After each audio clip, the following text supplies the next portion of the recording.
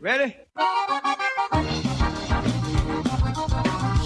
It's time for Millburgers Gardening, South Texas. 2 hours of gardening facts and fun with Dr. Jerry Parsons and Dr. Calvin Finch. To be a part of the show, call 308-8867. That's 308-8867. Or toll free at 866-308-8867. And now, live from Millburgers Landscape and Nursery at 1604 and Bulverde Road. Here's your host, Milton Blake. And welcome to Millburgers Gardening, South Texas on 9:30 a.m. The Answer. Milton Glick at, excuse me, I got a tickle in my throat. At 1604 on Bulverde Road with Dr. Calvin Finch. Trace is with us. Jerry's on his way, and we just want you to come by and visit with us at 1604 on Bulverde Road, or give us a call. 210-308-8867. 210-308-8867. At 1 o'clock, we're going to interview, you're going to learn everything that you wanted to know about oaks as we interview the author, Douglas Tallamy of The Nature of Oaks book. Very interesting. It was interesting enough that I could actually decipher and understand it, which is pretty cool. Oh, there's some pretty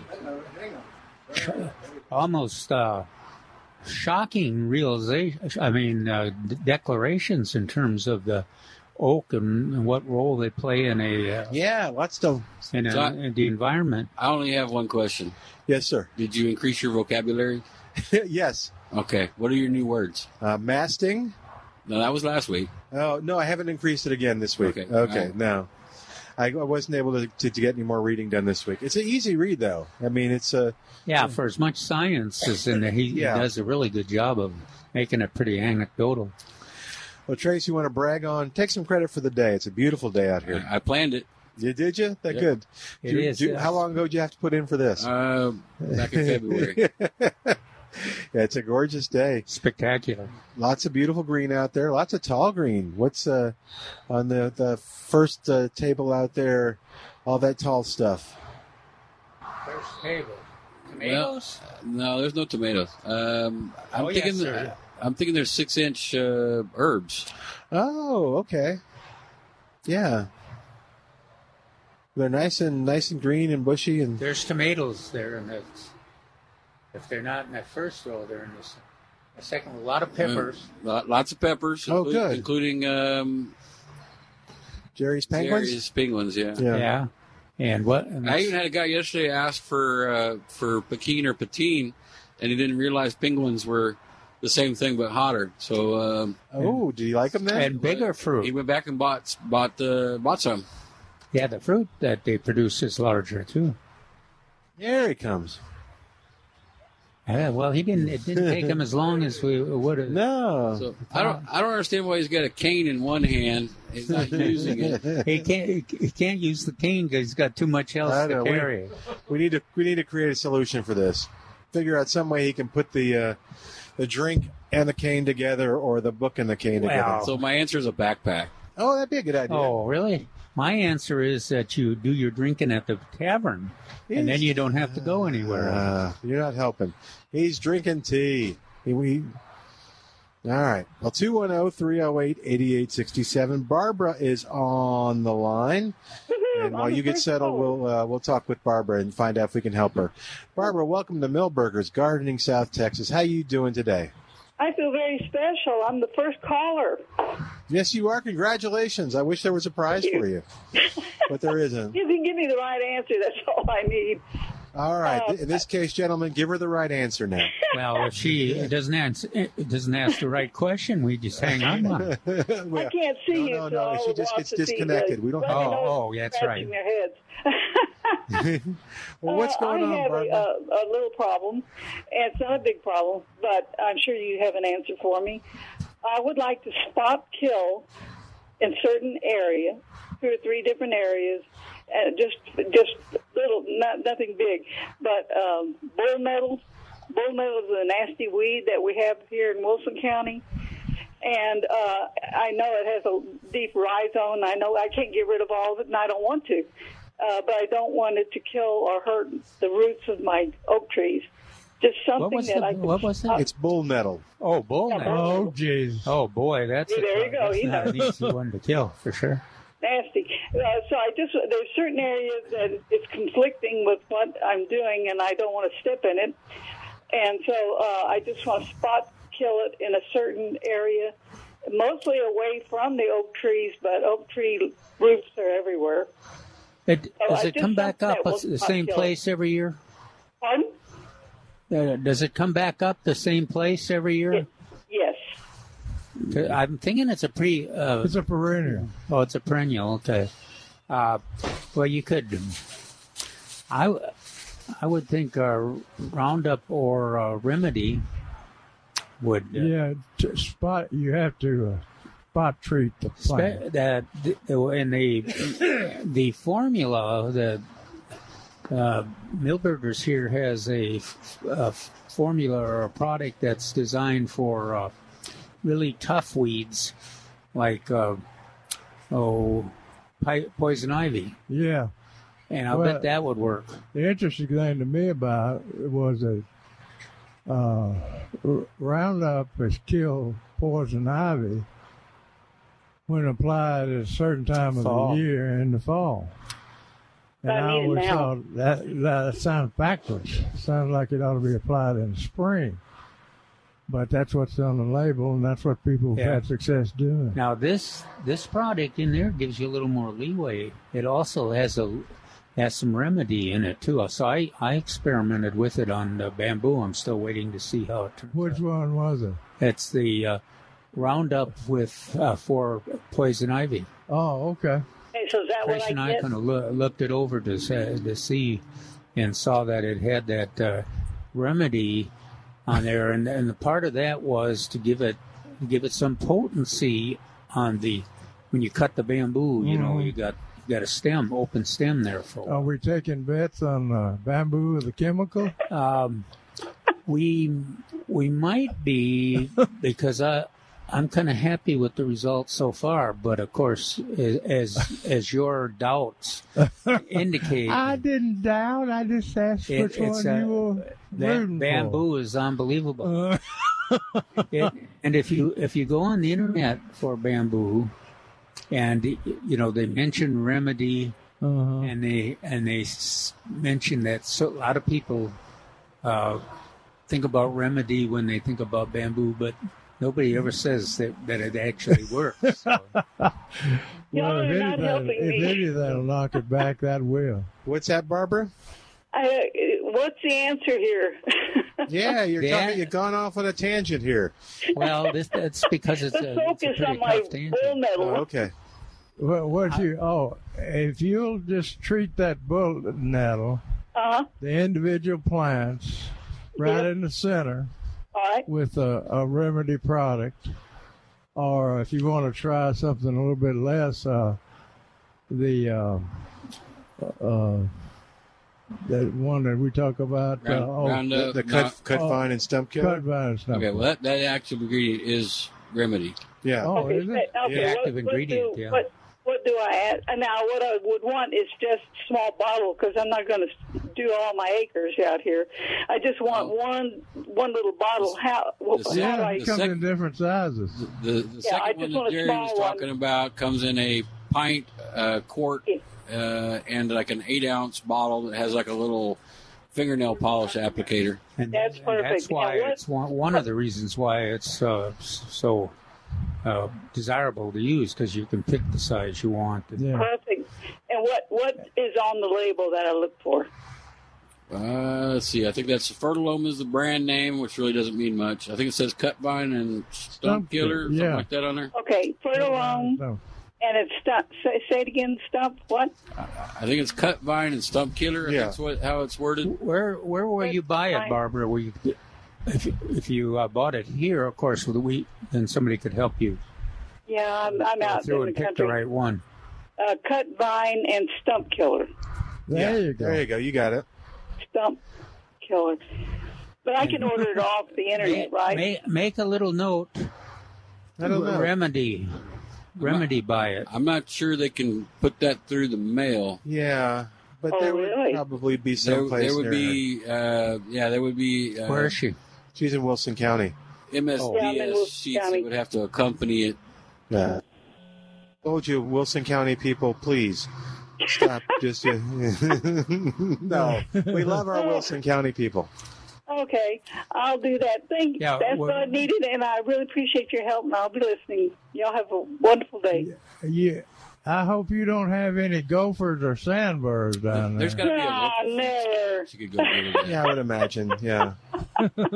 You have Hey, by gophers the way, and I was really sandbirds? thrilled, just to get off the subject a little bit, I had a 2-story palm that I thought was frozen dead. It's about 2 stories high, and I have a sago palm, huge sago palm. I thought that was dead, and new fronds are coming out right now. So there is hope. Congratulations. That's Yeah, right. I was I'm really seeing thrilled. new fronds coming up. I'm seeing them all over the too. place. Yeah. On the Sagos. Now Thank God. there's a lumber yard. There's a lumber company over there on the way to Pleasanton. I'll bet they have. There's bound to be a feed store near you. Yeah, that would Oh, have. I know there is. Yeah, I can probably find something, so I'll just be calling around. Yeah, just mention what you're after, and they'll. I'm sure. Yes, you know, if anybody And out here, they know what bull nettle is. It's nasty stuff you don't want to run in. Well, Jerry King and I we was getting ready to have a bull nettle festival out in get the name of that little town. It's right at the side of the road there, and the bull nettle actually has a nut in the center. Oh God, I didn't know that. Some more people, than I want to know. harvest them. Nuts are harvestable. you know, I heard there were a few nuts at the Bull Nettle Festival. Yeah. I was trying to come up with that joke, but I couldn't quite get there. Yeah. well, another thing that we should have mentioned, because Jerry and I usually do, is your extension agent there is probably used to helping homeowners or landowners address that bull nettle. So they probably got some real information there too. That's a good idea. I can give them a call. Well, thank you so very We don't much. know. I don't know who the new agent is out there. The last one went to work in college. Well, here you can tell how long I've been listening to the show.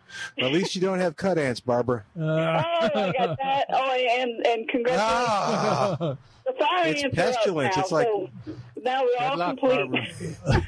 Yeah, we miss visiting with everybody at the South Texas Garden Festival up there in Floresville. We got a wild year with weather, so It has been wild. What a lot of people don't realize is that product will also kill gophers. Is that right? Yeah. I did not know that. Yeah. Well, If you give them an enema with it, Yeah. You have pictures on plantanswers.com? giving them an enema is hard. Why don't you get some pictures on Plant Answers? Okay. So everybody could find the procedure? Yeah, you do that. Okay. All right. Thank you, Barbara. thank you so much. Appreciate it. You started the show off well. The show off well. We appreciate it. Good. I enjoyed it. All Thanks so much. Bye-bye. Take care. Bye-bye. Yeah, I remember we had those pictures. Somebody was talking about bull nettles, and I said I didn't know what they were. I said, go Google it. And it was like, oh, my God, they're horrible. They hurt. They come back every year, and they're... Is that the one that punctures tires? Yeah. Yeah. It can be. Well, it surprises me. I don't, because even up north you hear about them, and then down in Wilson County, I guess. But we don't hear as much as I would expect in the rest of our territory. No, I think they're in sand mainly. Uh-huh. What are they up north everywhere? It seems like they were everywhere. Okay. So of course, there's a lot of soil. Yeah. All right, 210-308-8867, 210-308-8867, and toll free. It's 866-308-8867, the number to call to be a part of today's show. We've started it off great, so keep us going. Give us a call. Tell us what's going on. Tell us if you've got any freeze success, things that you thought would not come back, but now are coming back. That's exciting on those sagos she had. Yeah, and we've... you said you're seeing a lot more, too? Oh, yeah, on the sagos for sure. And, loquats, a lot of leaf damage, but all the ones in my neighborhood are the leaves are coming back. So that's good. So that is good. Stems, unless you don't like loquat. Yeah. And let's see what else. I still the viburnum. We've had a number of reports the viburnum coming back. I have not seen it come back yet. No, but lots of good gardeners have reported it, so it must be coming back with the other stuff. Yeah. Now, if we just had our citrus and citrus is the main thing. I don't think mine's coming back. I get the mighty dead. Yeah, I've got my grapefruit looks done for. I've got some trickles of growth on the lemons and the limes. Oh, is that right? But nothing on the satsumas either. That's what's so strange. That's weird, isn't it? Yeah. Because I was hoping for mine citrus to come back, and I have a lot of pictures of citrus in my backyard. So did you kiss it goodbye? Yeah. And after Milton told me to go ahead and kiss it goodbye and get out old pictures. That's funny. I don't remember ever saying that, but well, you will after I keep reminding you. Yeah, then it'll just seem like it's me. I see how this works. You know, we got a 20-year problem, or 20-year endurance rate on this program, man. Yeah, you're not going down. I see. George is on the line at 210-308-8867. Oh, I don't know if he's got a bull nettle question or bull nettle advice. George, welcome to Milberger's Bull Nettle Hotline. How can we help you? I have a bull nettle advice as to how to get rid of them. Oh, what's that? Well, first way is post hole diggers. Go down beside it about 4 feet, because once you get down past 18 inches, you're going to run into a tater about as big as your leg. And obviously, you're talking about someplace that's got sand for soil. Oh, yeah. 18 inches. County sand, yeah, sand hills. That's the hard way of doing it, but it'll get rid of it that day. But okay, wait a minute. You dig down with a post hole digger next to the root system, and then what? Next to the root. Okay, the top root is going to be about as big as your pinky, for about 18 inches. You follow that down, and then it goes out to a great big root, potato, whatever you want to call it, and it will be as long as your leg and big as round. Gracious. Yeah, they're there to stay. In the sand, they go down deep, but it's easy digging. But the other way, if you don't have any neighbors, is uric acid. To do what? Uric acid. Urinate on them. And do that twice a day for a week, and they will shrivel up and be gone. And both of those. What's the source of uric acid other than? Where would you get it? Drink lots of coffee. Urine, isn't it? Are you peeing on these plants? Yes. And what? Yeah. That sounds I think that was just water. I think Jerry's just jealous that you came up with a pee solution. I have already killed 6 this year.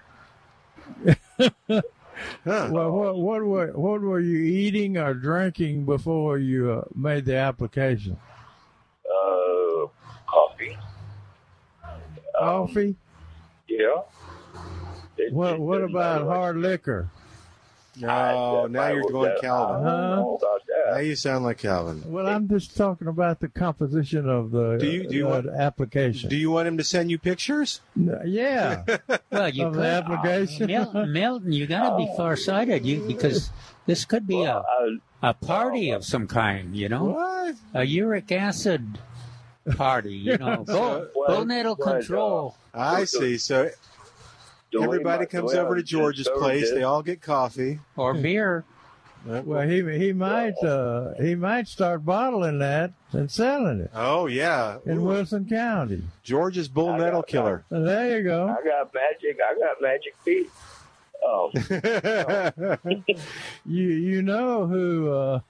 If it's George, you're in for the kill. Get it? Okay. The way I came up with this was my dad. Someone out there got it. Whenever he hit the bull nettle, there's bee on his leg to make the stinging stop. There you go. Uric acid. So I figure if it does that, let's see what happens to the plant.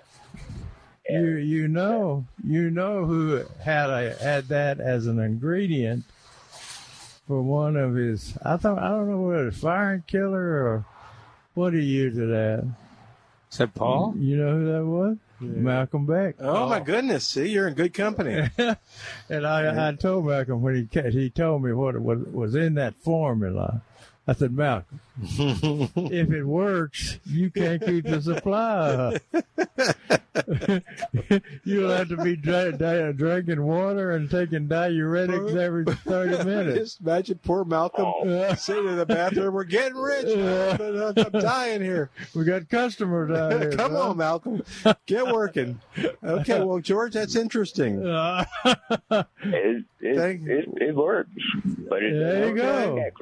I hope that lady listens. I bet this phone call is going to cut down on your company and visitor, George. Well, I don't know if it works. George may be a hero in Wilson. The people lined up. As long as your neighbors ain't watching you, you can get away with it. All right. Thank you, George. Bye, George. All right. I bet none of the other radio stations have call-ins like we do. No, that's great. If you've done this control method, we want to hear from you at 210-308-8867. I tell you one thing. Yeah. When you're doing that, especially for the ladies, if you slip, and fall into that thing, because they're deadly. Maybe. So you have to be very careful. Yeah, just buy it from George. Don't do it yourself. I would do that too. George's Bull Nettle Killer. You're in good company when you're with George. Okay. You're in good company. Oh, yeah. I knew that was okay. We'll take a quick break and come back in a moment. 210-308-8867. More in a moment with Dr. Jerry Parsons and Dr. Calvin Finch. I'm Milton Glick. This is 9:30 a.m. The Answer. Still moves. You wonder how you carry on, but you'll be okay. And welcome back to Milberger's Gardening, South Texas on 9:30 a.m. The Answer. Real quick, talk to you about Spider-Man Termite and Pest Control. I was talking to Orrin Remy, and he said, there was a lot of information out there initially that said that after this freeze, that the fire ants would go away.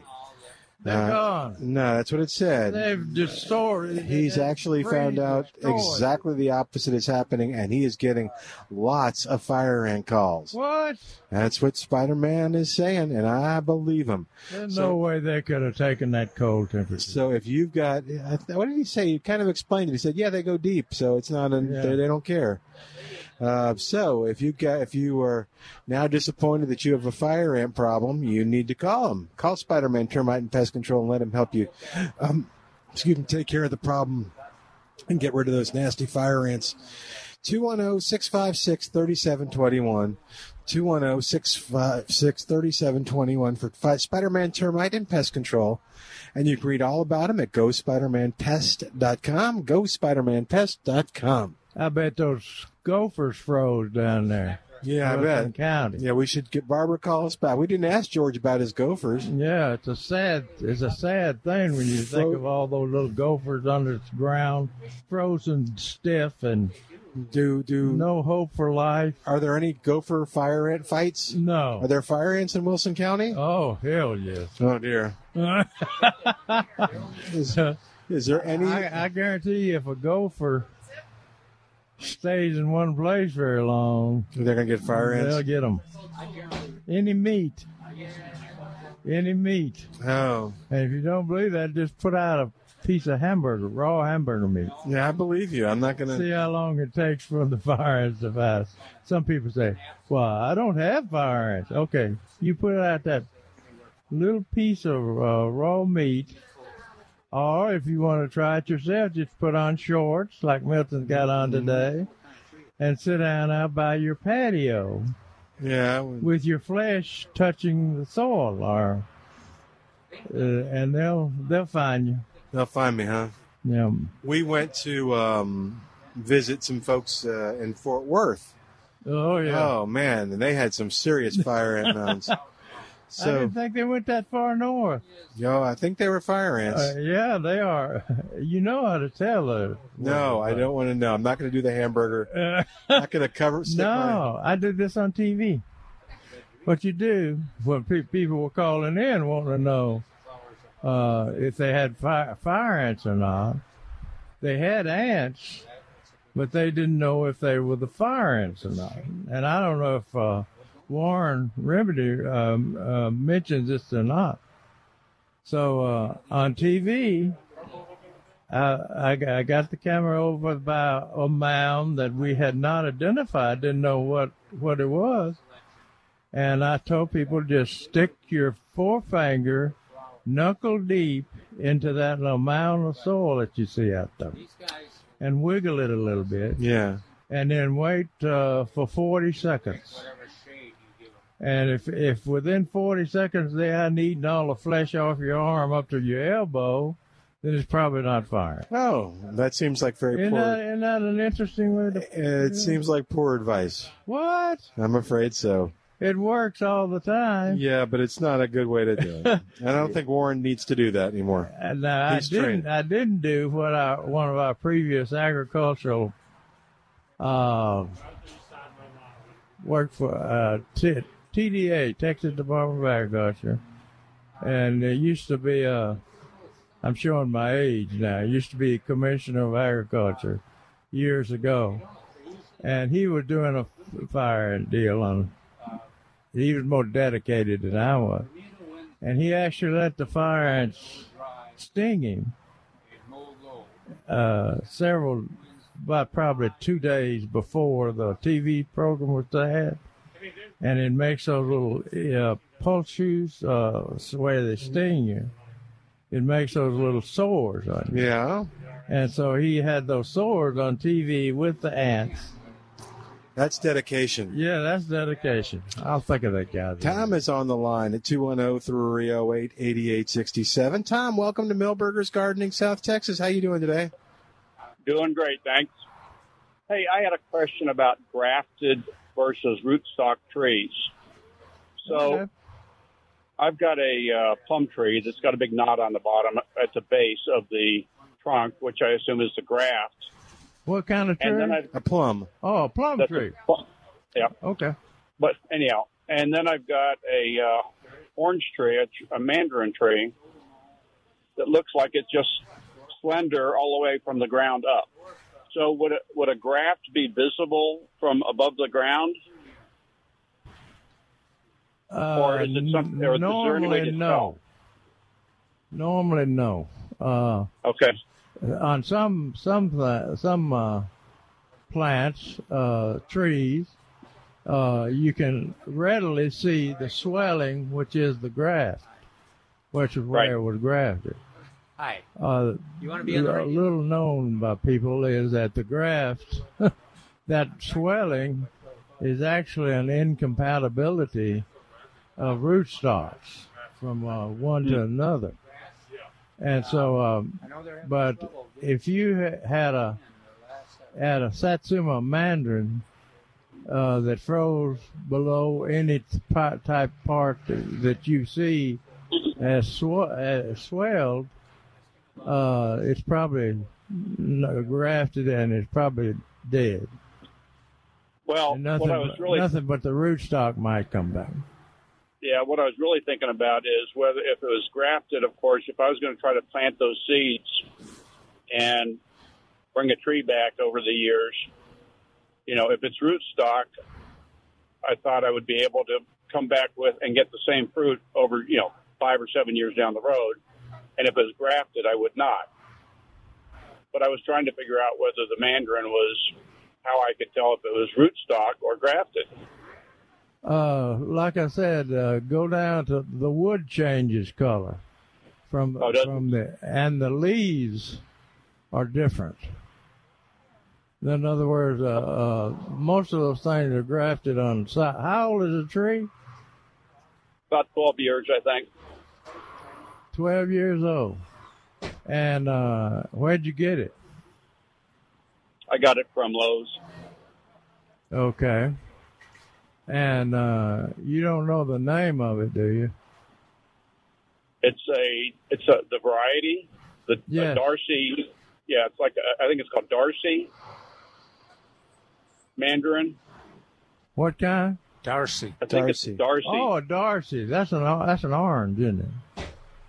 Well, I think it's identified as a mandarin, but who knows? Has it fruited? Oh, I probably had 150, 200 oranges off of it this past winter. Okay, when you peel it, does the skin come off readily, break away from the flesh? It's moderate. It's not like an orange. It's not as easy as a navel orange, but it's not as hard as a regular orange. And it's sweet, right? It's tart. Tart. Okay, I mean, I think they're great. Yeah. You would probably 99% of the thing would be grafted. Okay. Now, has that below ground sent up shoots yet? No. Okay. I've seen no signs of life, so I just haven't cut it down yet. Yeah, me either. I haven't cut mine down either.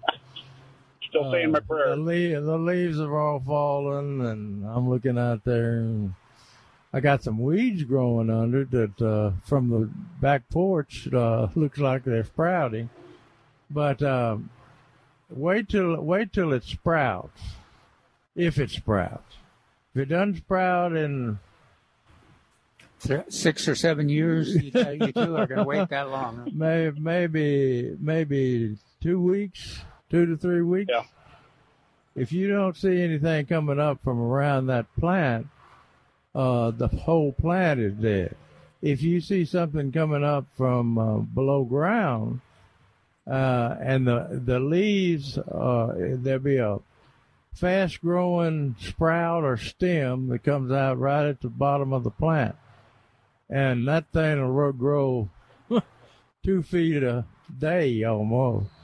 And when that sprout, if that sprout has a thorns on it, or has a very unusual leaf, trifoliate. Yeah, trifoliate.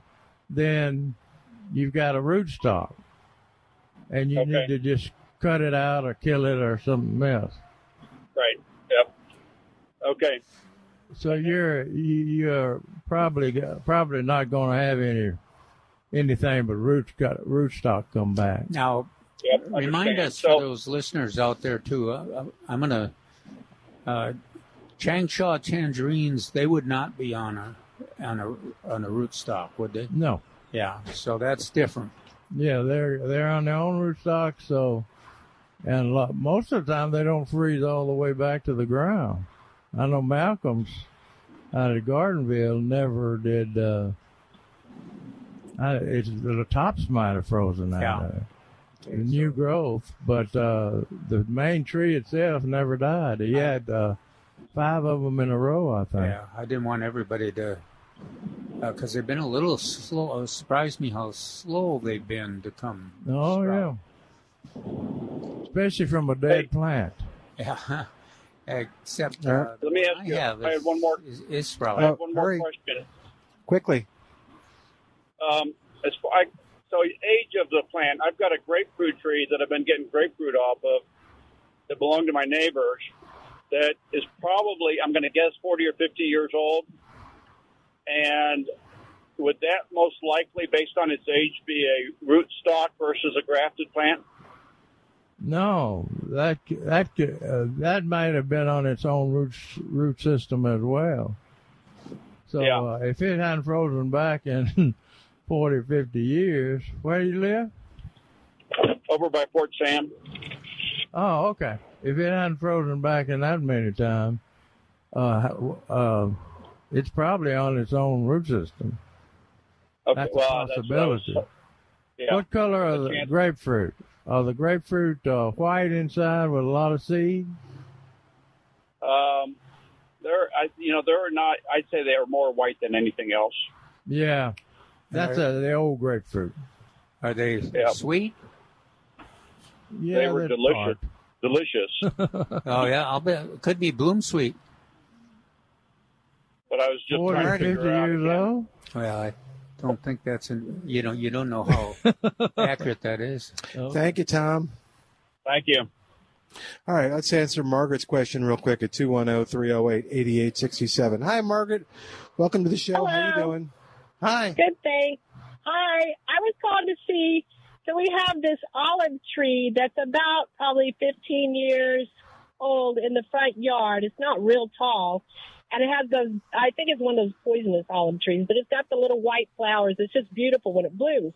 But it froze during the snowstorm, and nothing's come back. And now this week we see all these leaves growing up the trunk. And it looks all shaggy because it's just leaves. There's nothing on the branches, though. What is that? What are those leaves? I mean, is that... That's almost the exact same thing is happening on all the Mexican olive trees, including mine. That means that main stem is still alive, whereas those exterior stems, a lot of them were killed in the freeze. But it'll fill in really fast. So at some point you can start cutting the dead wood out of there. And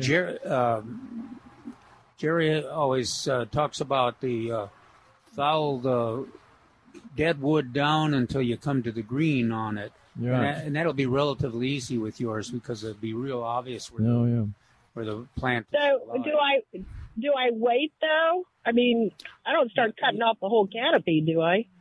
Yeah. You can. Well, if the whole canopy is dead, you might as well cut it off. Because what you're gonna get is that if those branches are dead, those main shoots that are leafing, that's where all the new stems and everything are gonna come from. The only thing that's leafing is the trunk. Yes. Okay. Well, just wait 2 days and it'll be out there 3 feet. I mean that. They grow more branches. I'm sorry? Do what? They grow more branches. Is that what happens if you cut off all the branches? It doesn't drop them. It'll hold them, and the new growth will grow between them. And then it gets difficult to manage. Yeah, harder to get the. But you can wait. Dead limbs out. You can wait if you want, but it's so much easier, and you're not sacrificing a lot because if you just say you cut one accidentally that was alive, they're going to be growing they've got a root system that's ready for action, and they're going to be growing gangbusters. So you don't have to be real fussy about it. Okay. And one quick thing. We're going to put soil. I called about this before, and some grass squares in the back where it's kind of washed away, and now it's all weeds. And we haven't put the soil down yet on the grass squares. Do we have to get rid of all those weeds? Because this just tons of them and covers the place. So they're getting ready to put down soil and sod, and they've got weeds where there is now. They have to get rid of the weeds before they... I would just use a contact herbicide like Roundup or glyphosate. That won't hurt the new soil and grass going on top of it? No. You spray it on, wait on new foliage. In other words, the foliage is growing. Don't cut it back. And then wait 2 or 3 days if that'll make you feel better. But actually, after it dries, you can put the sod over it. But I would just to be sure that you got a good spray pattern, go ahead and let those weeds die. Okay. That you spray. And that'll be about a week or 10 days. And then put the soil and grass squares on top of that. Ma'am? And then put the soil and grass squares on top of that, right? Right. And do I have to pull them away or just let it die and just put the soil on top of it? Or do I have to rake all the weeds off? No, it'll die. It'll die. If you're content, you can just, if the weeds have started to die, they're gonna go the rest way. You can just cover them up then and forget about them. Or if that makes you uncomfortable, then you can cut them or pull them out or whatever you want to do. But you don't have mowing. But you don't have to do that. Okay, thanks. Thank you, Margaret. Lonnie, hang on. Don't go anywhere. We're going to get to you after this break. We've got to take a quick one. Back in a moment, 210-308-8867, 210-308-8867. More after this on Milberger's Gardening, South Texas on 9:30 a.m. The Answer. I am a lineman for the county, and I drive the main road. And welcome back to Milberger's Gardening, South Texas on 9:30 a.m. The Answer, 210-308-8867. Lonnie, I promise we're going to get to you just after I tell everybody about Deck and Patio Care by Barry Hagendorf. I want to recommend you go to deckandpatiocare.com because I've heard somebody the other day and they were talking about, having to replace boards and they'd gone, and I guess that happens. But I think if you do some staining, if you do some treating, you can alleviate that as long as possible. And Barry can help you with it. Ask Barry about that. Tell him you got the deck or you just put in new stuff and you want to make sure it lasts as long as possible. Barry is considered, and I'm not bragging on this, it's absolutely true, one of the nation's leading experts in deck and patio care and staining and sealing wood. So give him a call, but go to the website and you'll see pictures, or give him a call at 210-822-9147. You'll really enjoy working with Barry. 210-822-9147, or check him out at deckandpatiocare.com. Okay, Lonnie, thanks for waiting. How can we help you today? Yes, my question pertains to, the question is there such a thing, or is it a perfect scam, as a bell pepper transplant that has on the package that it's red bell peppers or yellow bell peppers, for instance? Or, my understanding is bell peppers color changes as they mature. Youngest are green. Next, they are turned, red, or perhaps yellow or orange, or whatever the order is, depending upon how long it takes them to mature. Well, there are varieties of bell pepper that I'm pretty sure that the little immature fruit is yellow, and then it gets larger and larger, and it matures as a yellow fruit. Most green bell peppers, which is like we sell around here, it's green when it's small, then it turns a little kind of a light green, and then it turns to be red. One of those we sell, though, it turns orange. Or orange. Orange, yeah. Or yellow. Well, what I said is there's a yellow fruit. Yeah. So some of our best ones here in the garden are those two. So there is no standard. If it's not an indication of the ripeness of the vegetable necessarily. It's the variety. Okay. It's the variety. Some varieties, when they're mature, turn red. Some varieties, when they're mature, are yellow. But don't they always have to be a green to begin with, though? Isn't that the first stage? I don't know. I think that yellow one, the little bitty peppers that it first sets, are yellow, as I recall. I'm not sure. I was trying to remember if I've ever seen it. Well, what's the one we sell here? Not California Wonder. That's an old. Aladdin. Aladdin, yeah. And I think Aladdin. Aladdin starts green. Oh, it's yellow. It starts green, then changes. It starts green and changes. Okay. But the taste is different. When they change that last color, I think they're sweeter. They're less peppery. Yeah, they were probably trying to make that happen. Yeah. But anyway. We had stuffed red peppers last night, by the way. They're very good. High in vitamin C, by the way. Oh. Okay. All righty, Lonnie. Yeah, thanks. You very much. Now, the fun thing with that is the Rio Grande Gold peppers, because you get a big bush. It looks like you got a Christmas tree with all different colored lights on it, because they all mature at a different time, and they're all like. Yeah, they come on yellow and then turn orange and then red. Red, then red. Yeah, I don't know that they're evergreen, are they? No. The Rio Grande Gold. I'm asking Jerry. You think we have some left? I have no idea. Okay. Rio Grande Gold? Yes. I survey all that in the morning. There's some there, yeah. Calvin says yes, he surveyed. I went over there this morning. Have you got any of my chili penguins? I do. left? Yeah. I even had a guy come in and ask for Pekin or Patine. Had no idea that they're tagged penguin, so I had no idea that's what it was. So he was ecstatic that it was bigger and hotter, so he went and bought a bunch of them. There you go. All right. Very cool. All right, and that's all that's going to be on the market the rest of the year.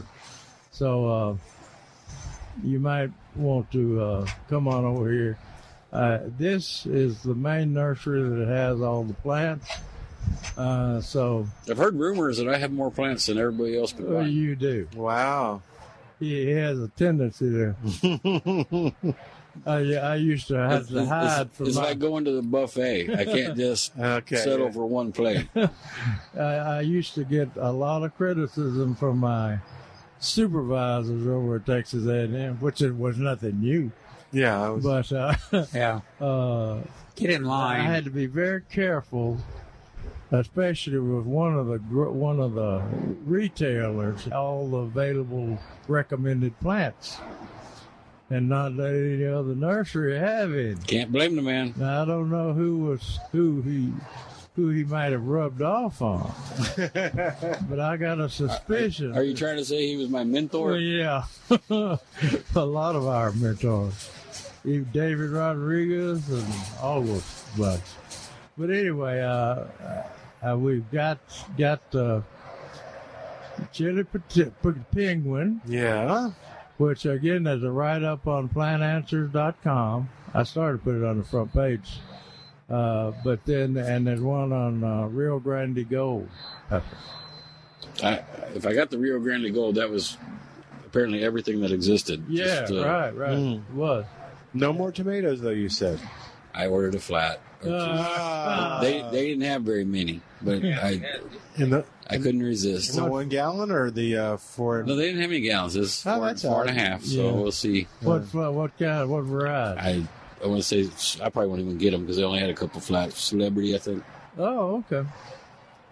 Well, we haven't talked about Celebrity. This freeze and lack of supplies. We haven't talked about Celebrity being named Texas Superstar, and I've got the right. Or David Rodriguez sent us a write-up, very good write-up, all down yet, of Celebrity being tested in San Antonio before it was named Celebrity. Now, in the terms of most local gardeners, they already think it was declared a Texas Superstar because they've relied on it for so long. It's been a Texas Superstar. That's right. It just finally got the recognition it deserved. Yeah, and all over the United States. That's the amazing thing about it. When you read our write-up, it was highly praised even before it was named Celebrity. Mm-hmm. By the Pito, I think it was, seed company. But anyway, I'll get that written up after I get off my lazy. couch. Leave it at that. There you go. Yeah, it's best just leave it there. We can figure it out. But I'm minutes away from getting that written up. But it's been a good one for a long time. You won't believe how long it's been. 80 years. Yeah. Huh? 80 years? I don't know. Trace will remember when we did the promotion for Celebrity. It was the first time that tomato plant had ever been. I think the entire time I've been doing this, Celebrity was already. Is that right? Yeah. Yeah.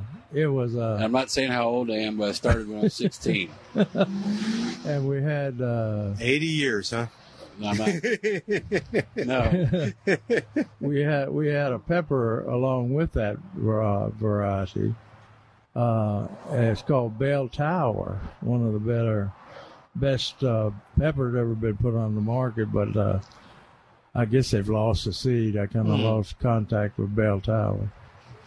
But anyway, that has an interesting history. And as I remember it, Trace brought in the first piece was Celebrity and Tycoon, and I don't remember the other one.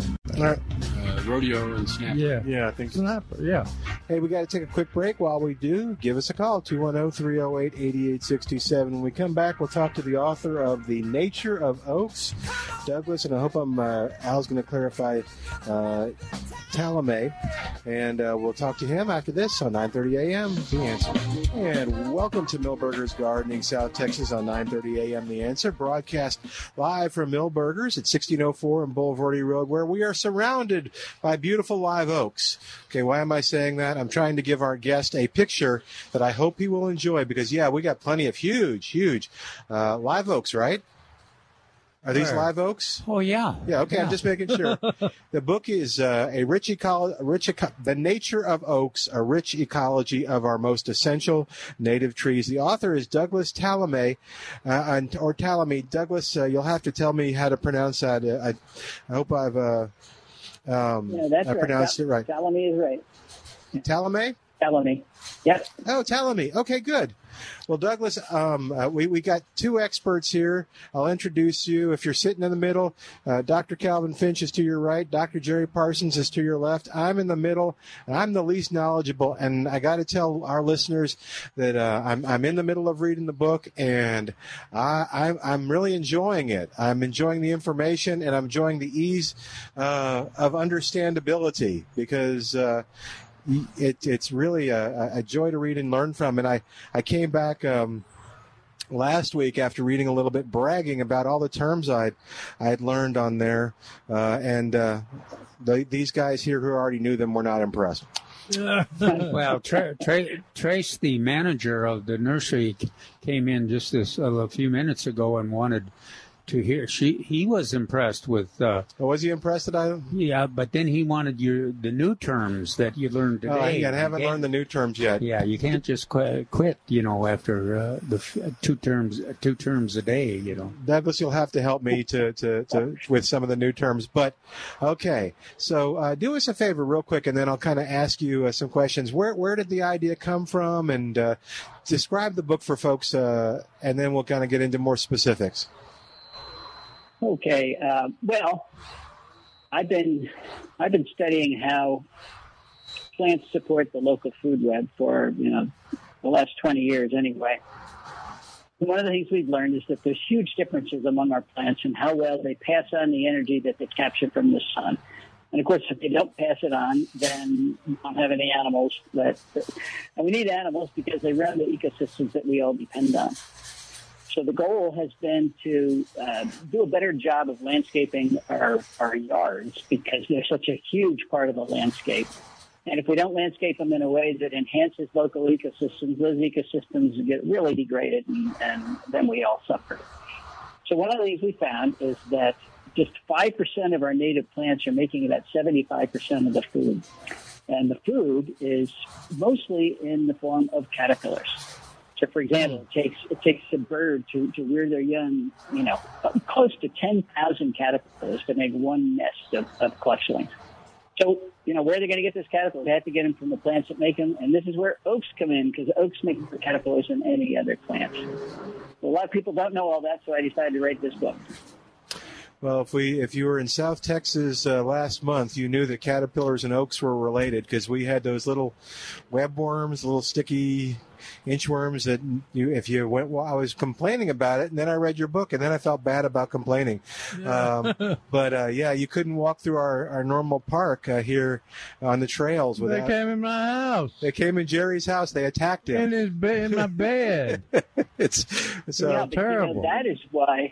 That's why the birds migrate at this time, because that's what they're living off of. They fly through and they eat as many of those as they can. And and that's it's just some of the stuff. I'll let Calvin take over in a second, but I want to brag on all my terms. One of the questions, so I'm the host here, I'm not the expert, but one of the questions we constantly get, and I didn't know there was a word for it, was, what am I going to do with all these acorns in my yard, and how do I get rid of them? And I realized, that's called masting? Is that right? Right. And tell us a little bit about what happens with them and what masting does, and some of the theory. What was it, the theories on masting or marcescence? I think anyway. Talk a little bit about masting, so folks know what's happening. All right, there's theories on both of those. So we'll start with masting. Masting is when all the oaks in a particular group make their acorns at the same time. So you've got a lot of acorns. And they're doing that to overwhelm the things that eat acorns. So if they had made the same amount of acorns every year, then all the mice and the chipmunks and the birds and the acorn weevils and all of those things that attack acorns would stabilize their populations around that level, and they'd eat all the acorns. So oaks have gotten smart. They make just a few acorns a couple years, and then they blast and make all of them at once. And it's far more than the critters that are eating acorns can handle. And that's how they get to successfully reproduce, called predator satiation. Very cool. So they should just put up with the acorns for that year, and because that's the oaks are taking care of themselves. The oaks are just like us. They do the best they can to take care of themselves. And the other thing I learned, these were the two words I thought would impress everybody, and tell me if I'm saying this right, was marcescence? That's right. Hey, how about that? Yeah. It's when the oak leaves don't drop in the fall. And this is mostly in the white oak group. There's different groups of oaks. They hold their leaves pretty much all winter long. And if you look carefully at it, they hold them on the lower branches or younger trees. And the theory behind that is that it wasn't that long ago, 9,000 years ago, that there were a lot of giant mammals roaming the land. There were 3 species of mammoths in Mexico alone. There was a giant sloth that could reach up 18 feet. Well, those guys were browsers. A browser is like a white-tailed deer. They eat the bud tips off of woody plants. And if you surround those buds with dead leaves, it's not very tasty anymore. And those leaves are crinkly. They make noise if you try to eat them. So, and that would attract predators. So those two things are designed to keep those big mammals from eating oak leaves. And you'll notice that it goes up about 18 feet, and then all of a sudden the leaves drop. So they're only held as far as those big mammals could reach. That's fascinating. And then they tend to kind of, this was also something, and we get questions about this as well. Poor Calvin's chomping at the bit. He's ready to ask questions. Oh, no, go ahead. I'm fine. Okay. Is that anybody who this time of year is raking up all those leaves off their lawn, but that's also a self-defense mechanism of kind of dropping everything at once and kind of creating. It's made me think of Malcolm Beck, who was from San Antonio and a friend of the show, but talking about creating their own layer of mulch to protect themselves from the upcoming heat in San Antonio, which is pretty smart of those oaks. Leaves are the perfect mulch. It's a blanket that covers the ground, and the reason that's important is that there are actually more species that live in our soil than above the soil, and they're the detritivores. They're the things that are turning over, breaking down those leaves and returning nutrients to the soil, putting all that organic matter in the soil, and that's what the roots of the trees take up again. So it's a closed cycle. All the nutrients you need for your tree is right there in those leaves. And if you rake them up and throw them away, you've thrown away the nutrients that they need. You've exposed the soil to those hot temperatures and drying out. And then you get the thunderstorm, and then you've got erosion happening. So the best blanket is those leaves. And oak leaves are so good because they last a long time. It takes up to 3 years for an oak leaf to break down, much faster than a maple leaf or something else, which doesn't even make it through the summer. Our guest today is the author of The Nature of Oaks. It's a brand new book by Douglas Tallamy, Tallamy. And I've enjoyed it. Tallamy, is it like M-E or M? Tallamy. Okay, well, I'm going to get it. You made me want to switch to Douglas. Douglas, yeah, just you know what? Just call me Doug. That'll work. But I'll call you Doug. But I want them to find your book, Tallamy. I will spell it because I'm having trouble pronouncing it. But anyway, okay, I'm going to turn you over to the experts, Doug, because Calvin read the book. Took Calvin probably about 3 days, or maybe less, to knock it out. Yeah, I thought it was really interesting too. It's got a lot of science, but it's presented in a pretty anecdotal way, so that Milton got excited about it. I know, which is a good one of the tests that we go through to see how the information is available. You talked a lot about your students and them participating in you collecting the information, and is this idea of the oak as the major environmental factor in making our landscape sustainable. I mean, have any of those young people gotten all excited and said, "Hey, this is a cause that I need to get behind," or are you the main? Do you have an organization or some kind of idea that that an organization that you guys are promoting to?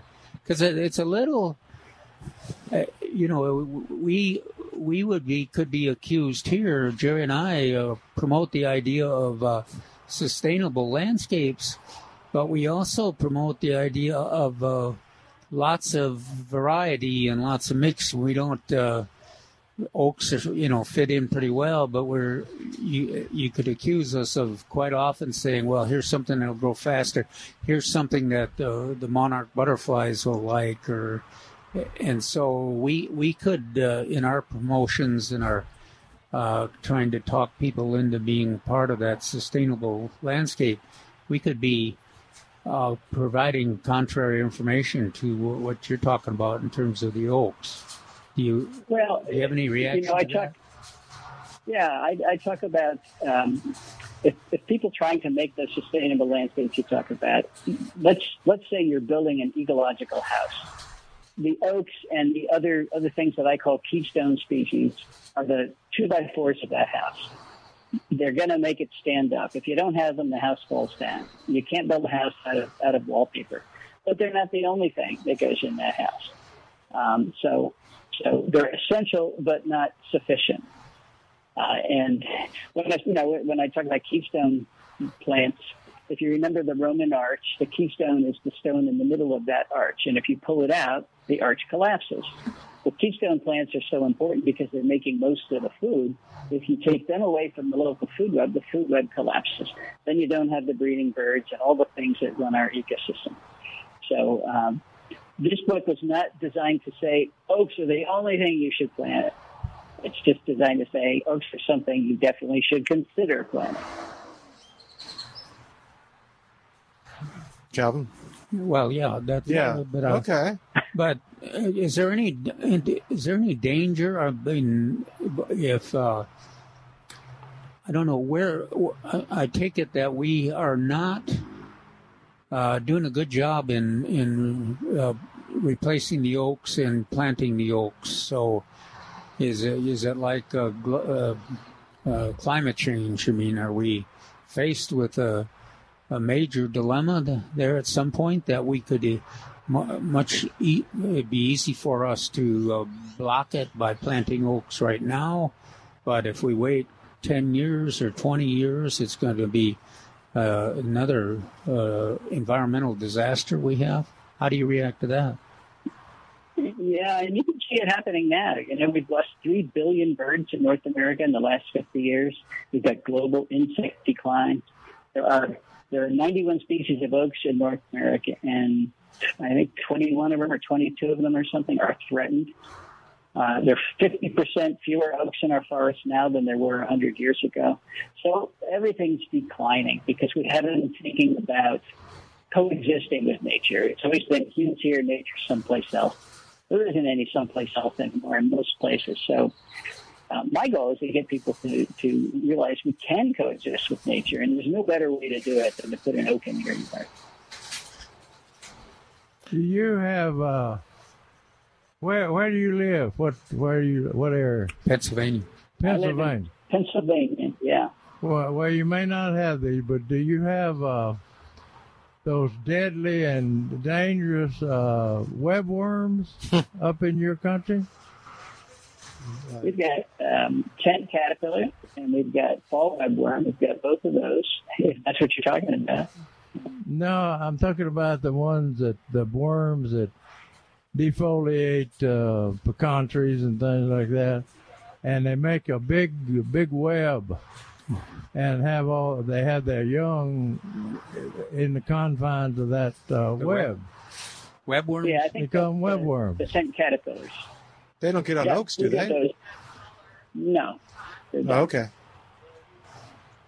Oh, where were you going with this, Jerry? I'm sorry. I was just wondering if they were a problem up in Pennsylvania. Oh, okay. Was that the wasps that eat those? Yeah. Okay. Well, Doug. But there is the neat thing about that is that it's a great story. The oaks and the leaves, what role they can play and what they could say, and then the wasps. When Jerry and I, webworms. When we were trying to help people with webworms, in our urban area we couldn't spray pesticides anymore. So one of our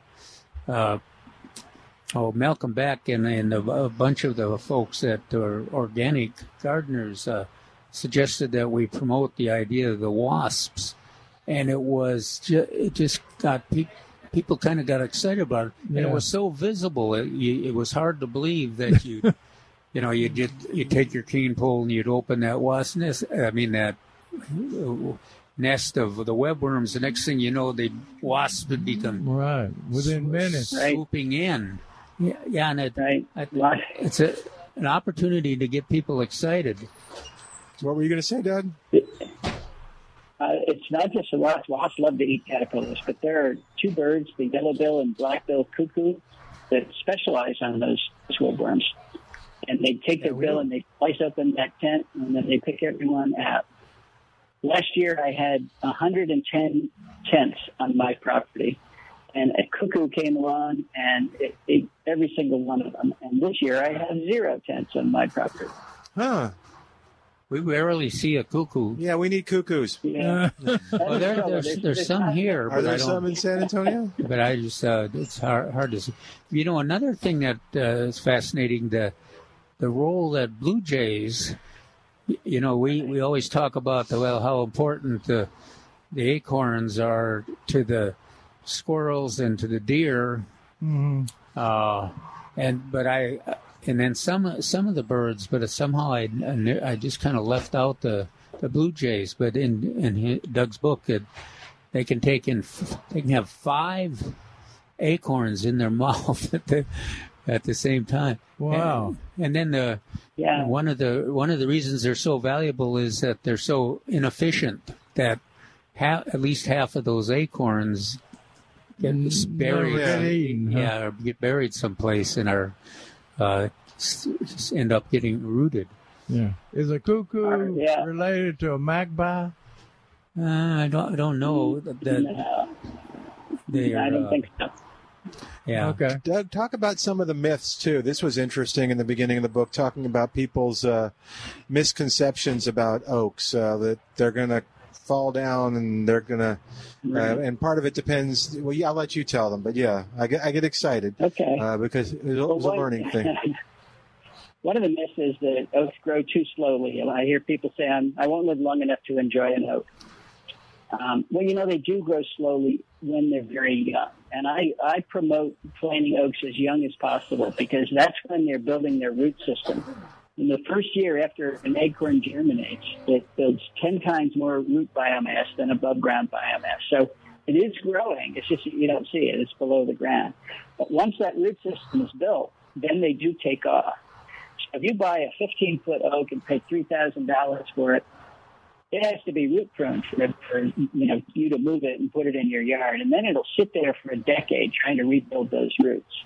But in the same time, if you plant an acorn that same day, it'll build those root systems, and 4 or 5 years, then it takes off, and it passes that one that you spent a lot of money on.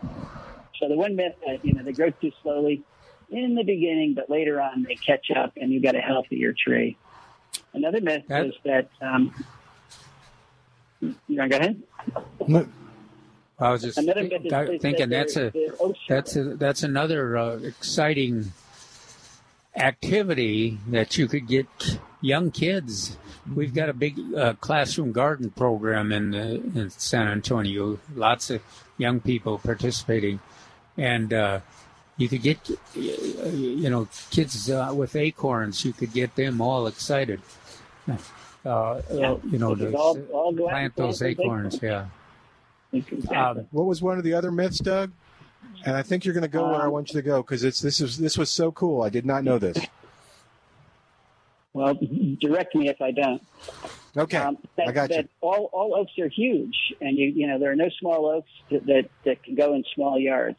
But that's not true. You talk about your live oaks down there; they get huge, but there's a dwarf live oak too. So even people with small properties can find small oak species. Another one is that they're going to lift up your sidewalk and your driveway with their roots. And some species will, but there are deep-rooted oaks that won't. And I've got some pictures in this book showing how, the huge red oaks and things right next to driveways, don't touch them. What's another myth? Which one do you want me to hit?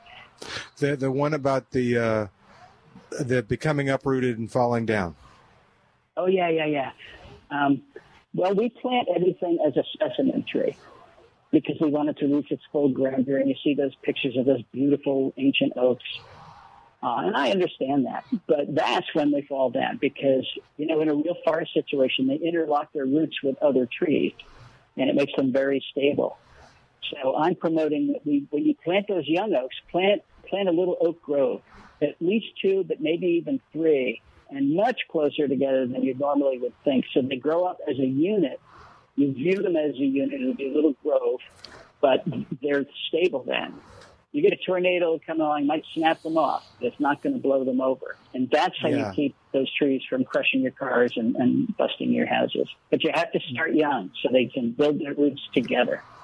Which is kind of what they do. What we see here is these mottes. They'll grow in mottes and kind of all support each other and stuff. I guess that's what. Well, it's a bit of a conflict. Yeah, because a lot of arborists and even us horticulturists say, well, don't plant anything closer than 30 foot. From the house. There, but that way, that's something you could overcome.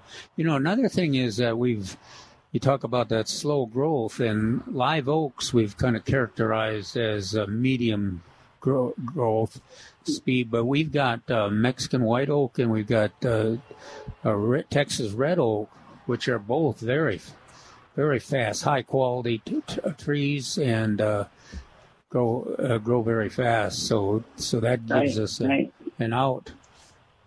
So you got a favorite oak, Doug? This sounds like a very simplistic question, but. Well, I kind of grew up with white oaks, the Quercus alba here in the east. That would be my favorite, but I like the whole genus. It's a really cool genus. They live in acid soils, they live in basic soils, they live in dry soils, they live in wet soils. They do everything. Well, considering the South Texas weather, live oaks must be tough because they go through a lot, and so. Yes. Like I said, we're sitting out on the porch, and they're probably, I don't know, just within eye shot, 15 or 20 of them, and they're taller than a 2-story house. So they're beautiful. That's great. But these are, That's great. You live in a good area. now, but they're 1/2 the size or 1/3 the size of those oak trees in Pennsylvania. Oh, are they really? Doug is looking at. Oh, man. But we don't have any soil here either, Milton. Oh, that's true. I wanted to be bragging on our, everything's bigger in Texas. We don't get as much rain as they do. No. Yeah. If you, Doug, if you plant a lawn here in San Antonio, the law says you have to add 4 inch. You have to have 4 inches of soil. Can you imagine that? Just 4 inches of soil, which is pretty ridiculous. And you don't have to measure because anything below that 4 inches of soil, solid stone. Yeah. That's why your trees fall over, guys. Yeah. Yeah, we do have that problem with, or it gets real, and we have droughts, so it gets real dry, and then we'll get 4 inches of rain, and with not much of a root system, and over they go. Yeah. Well, the book is great, and Doug, I'm going to butcher your last name again because it's a little hard to hear you. So I didn't. So I'm not getting. Next time we have you on, I'll get it right. The Nature of Oaks, and you'll enjoy it. I'm loving it. And what's the last name? That's what you had to ask that. Douglas Tallamy. Tallamy? Tallamy, exactly. That's right. Thank you, Calvin. Okay, Tallamy. And you want to do a brief commercial? We'll let you. Is it okay to talk about I'm an e-reader, and so I was curious. Well, now, wait a minute. Now it's, no. Bringing Nature Home. It's on sale. Is that yours? That's yours? That's fine, yeah. That's a book that came out last year in March. Yeah, and it's Bringing Nature Home, How You Can Sustain Wildlife with... Nature's Best Hope came out last year. Bringing Nature Home came out 10 years ago. Yeah, and it's on sale, by the way, as an ebook on Amazon if you get ebooks and stuff like that. I thought... and they can just look for the last name, which is what? Tallamy. Tallamy. Okay. Doug, we've enjoyed it, man. Thank you so much. I'm enjoying the book, as you can tell. I hope you... Okay. So where does we find the book? You find the book, Doug, Amazon, obviously, Barnes & Noble, bookstores. Poor bookstores locally are hurting. Yeah. But where do you recommend? Your local bookstore, if your local bookstore doesn't have it, ask them to get it, and you can buy it from them. There you go. Yeah, support your local bookstores. I feel bad now that I even mentioned the Kindle. Now I'm feeling bad, but yeah. the frugal person in me was excited to share the opportunity to get it for $2.99. Okay. Doug, thank you so much for coming on. You take care. Well, thank you. We've enjoyed it. We'll take a break. You can call us. Thank you, Doug. With your Oak stories at 210-308-8867, 210-308-8867. More in a moment. I'm Milton Glick. Back after this on 9:30 a.m. The Answer.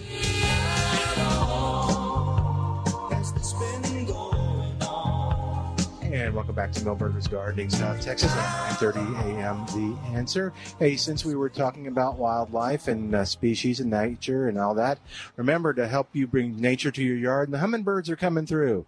That's that's what I understand from Kyle. Yeah, they're out there. You can help attract them to your yard with the hummingbird feeders. And what Kyle has, what he was talking about at Wild Birds Unlimited at Huebner and Northwest Military, was feeders that hummingbirds love, but ants and other insects and stuff aren't so fond of. They make it difficult, but the hummingbirds love them.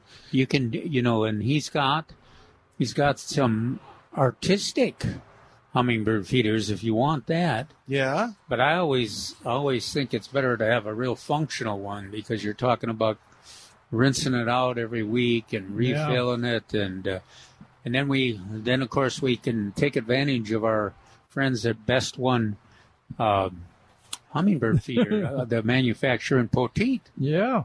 And they've been in the business ever since I've been here. And I think Wild Birds Unlimited sells their feeders too. I'm sure they used to, for sure. I think I think we talked about that before, and all kinds of different things. And that's the idea. So maybe right now if you're interested, great. Go to Wild Birds Unlimited, Northwest Military at Heidner. Tell them what you want to do, and they'll help you build that refuge in your yard for birds and wildlife. But let's say you decide in fall you want to do more, or you want to be prepared next year for purple martin season. They'll help you at Wild Birds Unlimited, Northwest Military and Heidner, any time of the year with just the right ideas. And they can still help people with their purple martin issues because because the martins their behavior is so unpredictable and unexpected. Yeah, it's always kind of good to say you go in there with your list and ask the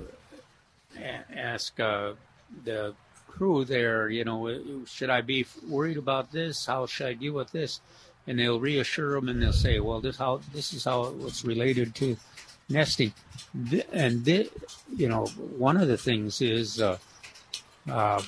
they get real excited. The martins do when you got somebody who's working on my irrigation, but in the long term, it's not a factor. But my neighbors were all, oh no, their martins are all going to leave. Look how riled up they are. Nah, doesn't happen. And then that's the kind of advice you can get from Wild Birds Unlimited. Yeah, so go by and visit Kyle. Bill's probably over there today. This would be a good day for Bill to be over there. Anybody at Wild Birds Unlimited, Heidner and Northwest Military, 479-BIRD. It's such an easy number to remember, 479-BIRD. And you'll find Wild Birds Unlimited. You know what bird won't leave you? A sparrow. Ever. Sparrow, yeah. Those sparrows stick with you. Yeah. Dr. Jerry Parsons' comments brought to you by the Sparrow Council of America. Sparrow Council. Why not? Learn to love them. Learn to love them. That's our motto. That's your motto. They're here. He's such a hypocrite. It wasn't like 20 years ago when he 20, more like 50. When he was a savage. I remember he made fun of you for trying to help the birds with the low-flying birds. Just keep your oh, come on. And then now he's got sparrows, worms, and roaches that he takes care of at his home. Somebody has to take care of the underdog. Yeah. And the book again, The Nature of Oaks, that we talked to with Douglas Tallamy. And what was that other book? So there's two books. He's got one, Nature's Best Hope, and the other one is Bringing Nature Home, How You Can Sustain Wildlife with Native Plants, which is kind of that same idea with the, well... It'll be interesting to see how he avoids being contradictory, comparing the oaks to the natives? To the natives. It's interesting. Really? So these huge oaks... These things are huge. I mean, if you've been to Milberger's and you look by the where the registers are and the inside, those things, how tall are those? What do you think? 45 feet. So they're how much taller in Pennsylvania? I think it'd be easy to have. Yeah, you could have 90 foot tall oaks? A lot of 60 foot, 75 foot. Wow, oaks. What was I gonna? Oh, well, even our neighborhoods. You just go over by Medical Center. They have oaks that big near Medical Center? Well, they got oaks that are not much taller than these, but the trunks are. You could, huge. The three of us couldn't reach all the way around. Yeah. And he didn't get into oak wilt. I was thinking of asking him that, but well, he does in the book. Does he get into oak wilt in the book? But it's not a big deal there. Yeah. Oh. But Jerry brought up there are some topics that there are a big deal. I guess less on oaks than. Well, of course, the elms were really threatened. And what was the other wood tree, Jerry? The spruces. Yeah, and of course, for my country in Tennessee. Bur oak, not the bur oaks. Chestnuts. Yeah.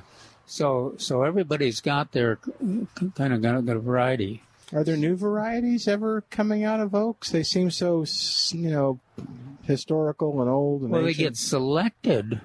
Oh, and then sold. But it's not like you're selecting zinnias. You know, in 2 years, 3 years, you could drastically change a zinnia flower. Whereas I guess you're right. Yeah. Oak. We've seen this in some of the the oak varieties that were selected for a different shape and they thought that they were going to grow faster. Mm-hmm. So you could do that. It's the tree people, the botanists, and my friends like Paul Cox always made the statement that oaks are very cross-pollinated. And they're promiscuous. That's what they use. Thank you for not bringing that up. And to prove this, when I was running with a good friend, Dr. Barton Warnock, the guy that listed all the plants in Big Bend National Park, lived out in out west. He was always, he knew where the largest planting of Hinckley oaks were. There were dwarf red oak, white. I mean, it was white oak, but live oak, dwarf. I'm talking about bell tie on a 6-foot man. And so he wanted to give me something that's very rare, and he actually gave me some acorns, or let me pick some acorns on the Hinckley oak, which is an endangered species, and it's the one that Dr. Warnock actually got the route of a major U.S. highway changed so that it would go around the stand of those Hinckley oaks. So I said, you know, I ain't got time to grow an oak tree, especially this one. But he gave me some acorns, and I planted them. They came up rapidly. They're white oak. And we planted them at the Botanical Garden. About 15 to 20 of them. And every one of them was different. None of them came back like the true Hinckley mother that I got them all from. And so we had this whole idea we were going to collect a seed and grow for this endangered species, but it's very, very highly cross-pollinated. It's just a little bit like our oaks, Texas red oaks versus our what is the other one that from the east? Also, but they were very easily cross-pollinated. It's hard sometimes to tell which is which. Now the interesting thing about it, to me about it was these were in the middle of West Texas.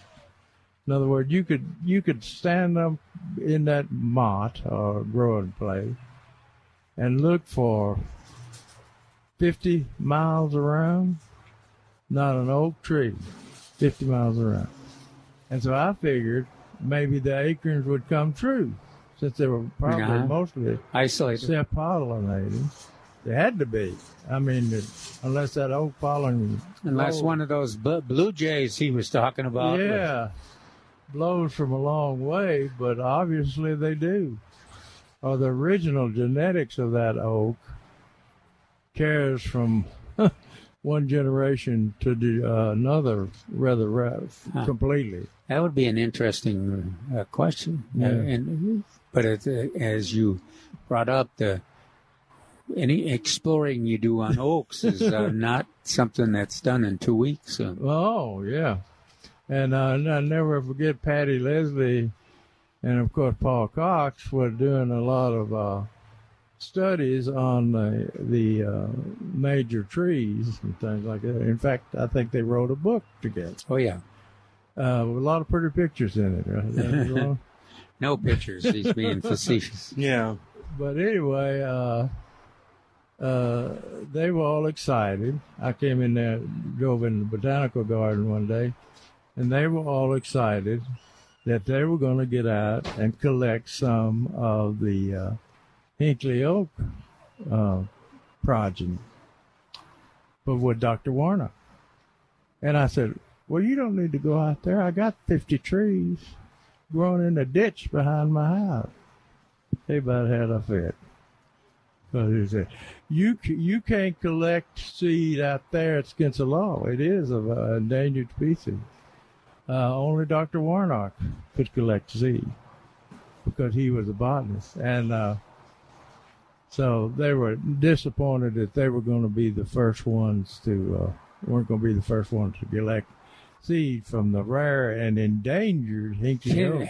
Can you imagine, Trace, that their disappointment did not include the fact that Jerry had got in there ahead of them? And not just that they weren't the first, but that Jerry was. Jerry beat them to it. A guy that really didn't give a damn about Hinkley Oak, especially when we saw that it doesn't come true from seed. Jerry's part of the plant mafia. Anyway, it was fun. They didn't call in on that. The ranchers didn't call in on that trip. Yeah, I didn't get that phone call. Most of them I got. Calvin used to be my ambassador. Yeah, Calvin used to handle the calls and complaints that came through. Well, I always. You must have been a very busy person. Yeah. Yeah, and you would suspect it was one of those kind of calls when it'd be early in the morning and there'd be no phone ringing, and then because all those rural people, ranchers, they were up early and they had a cause that they were, but of course it turned out they were sympathetic to the Extension Service and sympathetic to learning more about their plants. Yeah. Hey, we got Val on the line. Val's got a lot of info for us at 210-308-8867. Hi, Val. Welcome to Milberger's Gardening, South Texas. What's going on? Well, thank you for taking my call. Y'all were talking about the hummingbirds and live oak trees. And the black-throated is always here early in March already. And I have noticed that when the live oak, my particular live oak tree that I have here, when it starts to bloom, that hummingbird goes to it and gets nectar from that bloom. Yeah, I'm not sure it's their favorite, but I'm with you. I've seen them. But there's really not much blooming at that time, so I see them doing that. And also, y'all were talking about honey last week. Yeah. And I have a tree that's from Beeville, and even though it was protected, it has wonderful sweet blooms. It's called Leatherleaf or Knock-a-Knock, and the bees love that. And I've had bee collectors come here and gave me some of the honey that was produced on these trees, and it's very sweet. Very sweet. It's like the white. What was it? Leatherleaf Mahonia? I believe so. Yeah, Trace has had that. Oh, yeah. I think I actually have a variety now, mahogany, I think. I can definitely see the hummingbirds and bees and everybody going to that. Oh, it's a pretty spectacular plant for the shade, I think. Yes, yes, it is. But you say they call it mahogany? No, the variety I have is mahogany, but it's a mahonia. Okay. So the wood's not mahogany. No. It's a shrub. It's a misunderstood one. It's different varieties obviously get different heights, but I think the one she's talking about gets like 12 feet. Okay. Yes, it is. Has this gorgeous yellow blooms, and then they turn into berries that look like a cluster of grapes. Wow. Yeah, and the wildlife likes them. It really is. So its nickname is Great Mahonia. I've heard of that. Jerry's always talking about the sparrows, and I was wondering if he has heard the song Little Sparrow. It's a duet sang by Sarah Cooper. It's beautiful. It's sort of a spiritual song, but well, that's what we need for this show. Well, you need all the help you can get. Yeah. When you said spiritual, I don't know if that suits Jerry or not. Yeah. Okay, Milton, have you ever heard of that song? I have not heard of Little Sparrow. I bet you Al can So how are we going to hear that song? Bet you Al can find it. Al's going to find it. Al find it. Al can find anything. It's true. Well, thank you, Val.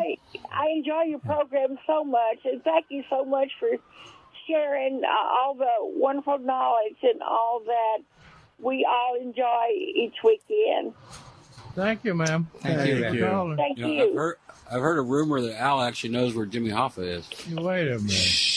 He gets upset if you even joke about that. Okay. All right, Val, thanks. All right, we're going to take a quick break and see what happens. 210-308-8867. 210-308-8867. More of Millburgers Gardening, South Texas. It is beautiful. Come on out to Millburgers where we are at right now at 1604 on Boulevardy Road on 9:30 a.m. The Answer.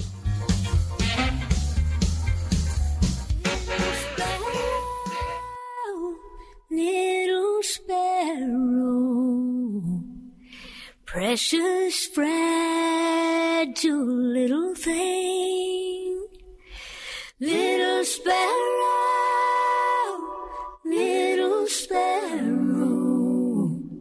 flies so high and feels no pain. Oh, and Jerry instantly knew that was Dolly Parton. So did Calvin. All right, Little Sparrow for you. That's wonderful. I know. Yeah. Now, would Dolly had sung about anything but a wonderful bird? She has that great song, like that Martin of Many Colors, Purple Martins.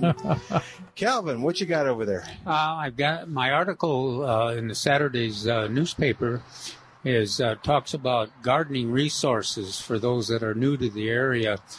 Particularly, if you're interested in the Water Saver Landscape Design School, sponsored by SAWS and a number of other organizations, including the Gardening Volunteers of South Texas, you probably want to check that out.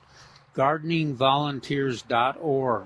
It's a Zoom class, starts every Monday and every Wednesday from 10:30 to noon.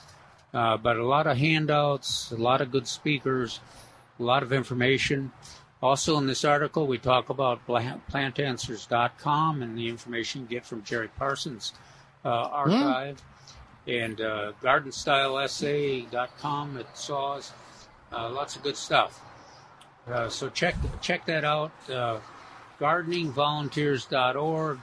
And it's limited to 50 enrollees, so you probably want to go quick. Consider that. And when is it again? Huh? When is it again? It starts on the 10th of May. Okay. And then the last class is on May 26th, and that's the one I'm going to be teaching. It's talking about the plants to consider in your landscape if you're going to be successful here in San Antonio. Very cool. All right. 210-308, that's gardeningvolunteers.org. 210-308-8867. All right. Jerry's going to answer. Did you want to be on the air with us? No? Okay. Jerry, you help her out. Oh, okay. Okay, I got a question for Calvin. You ask him. He specializes in stupid questions.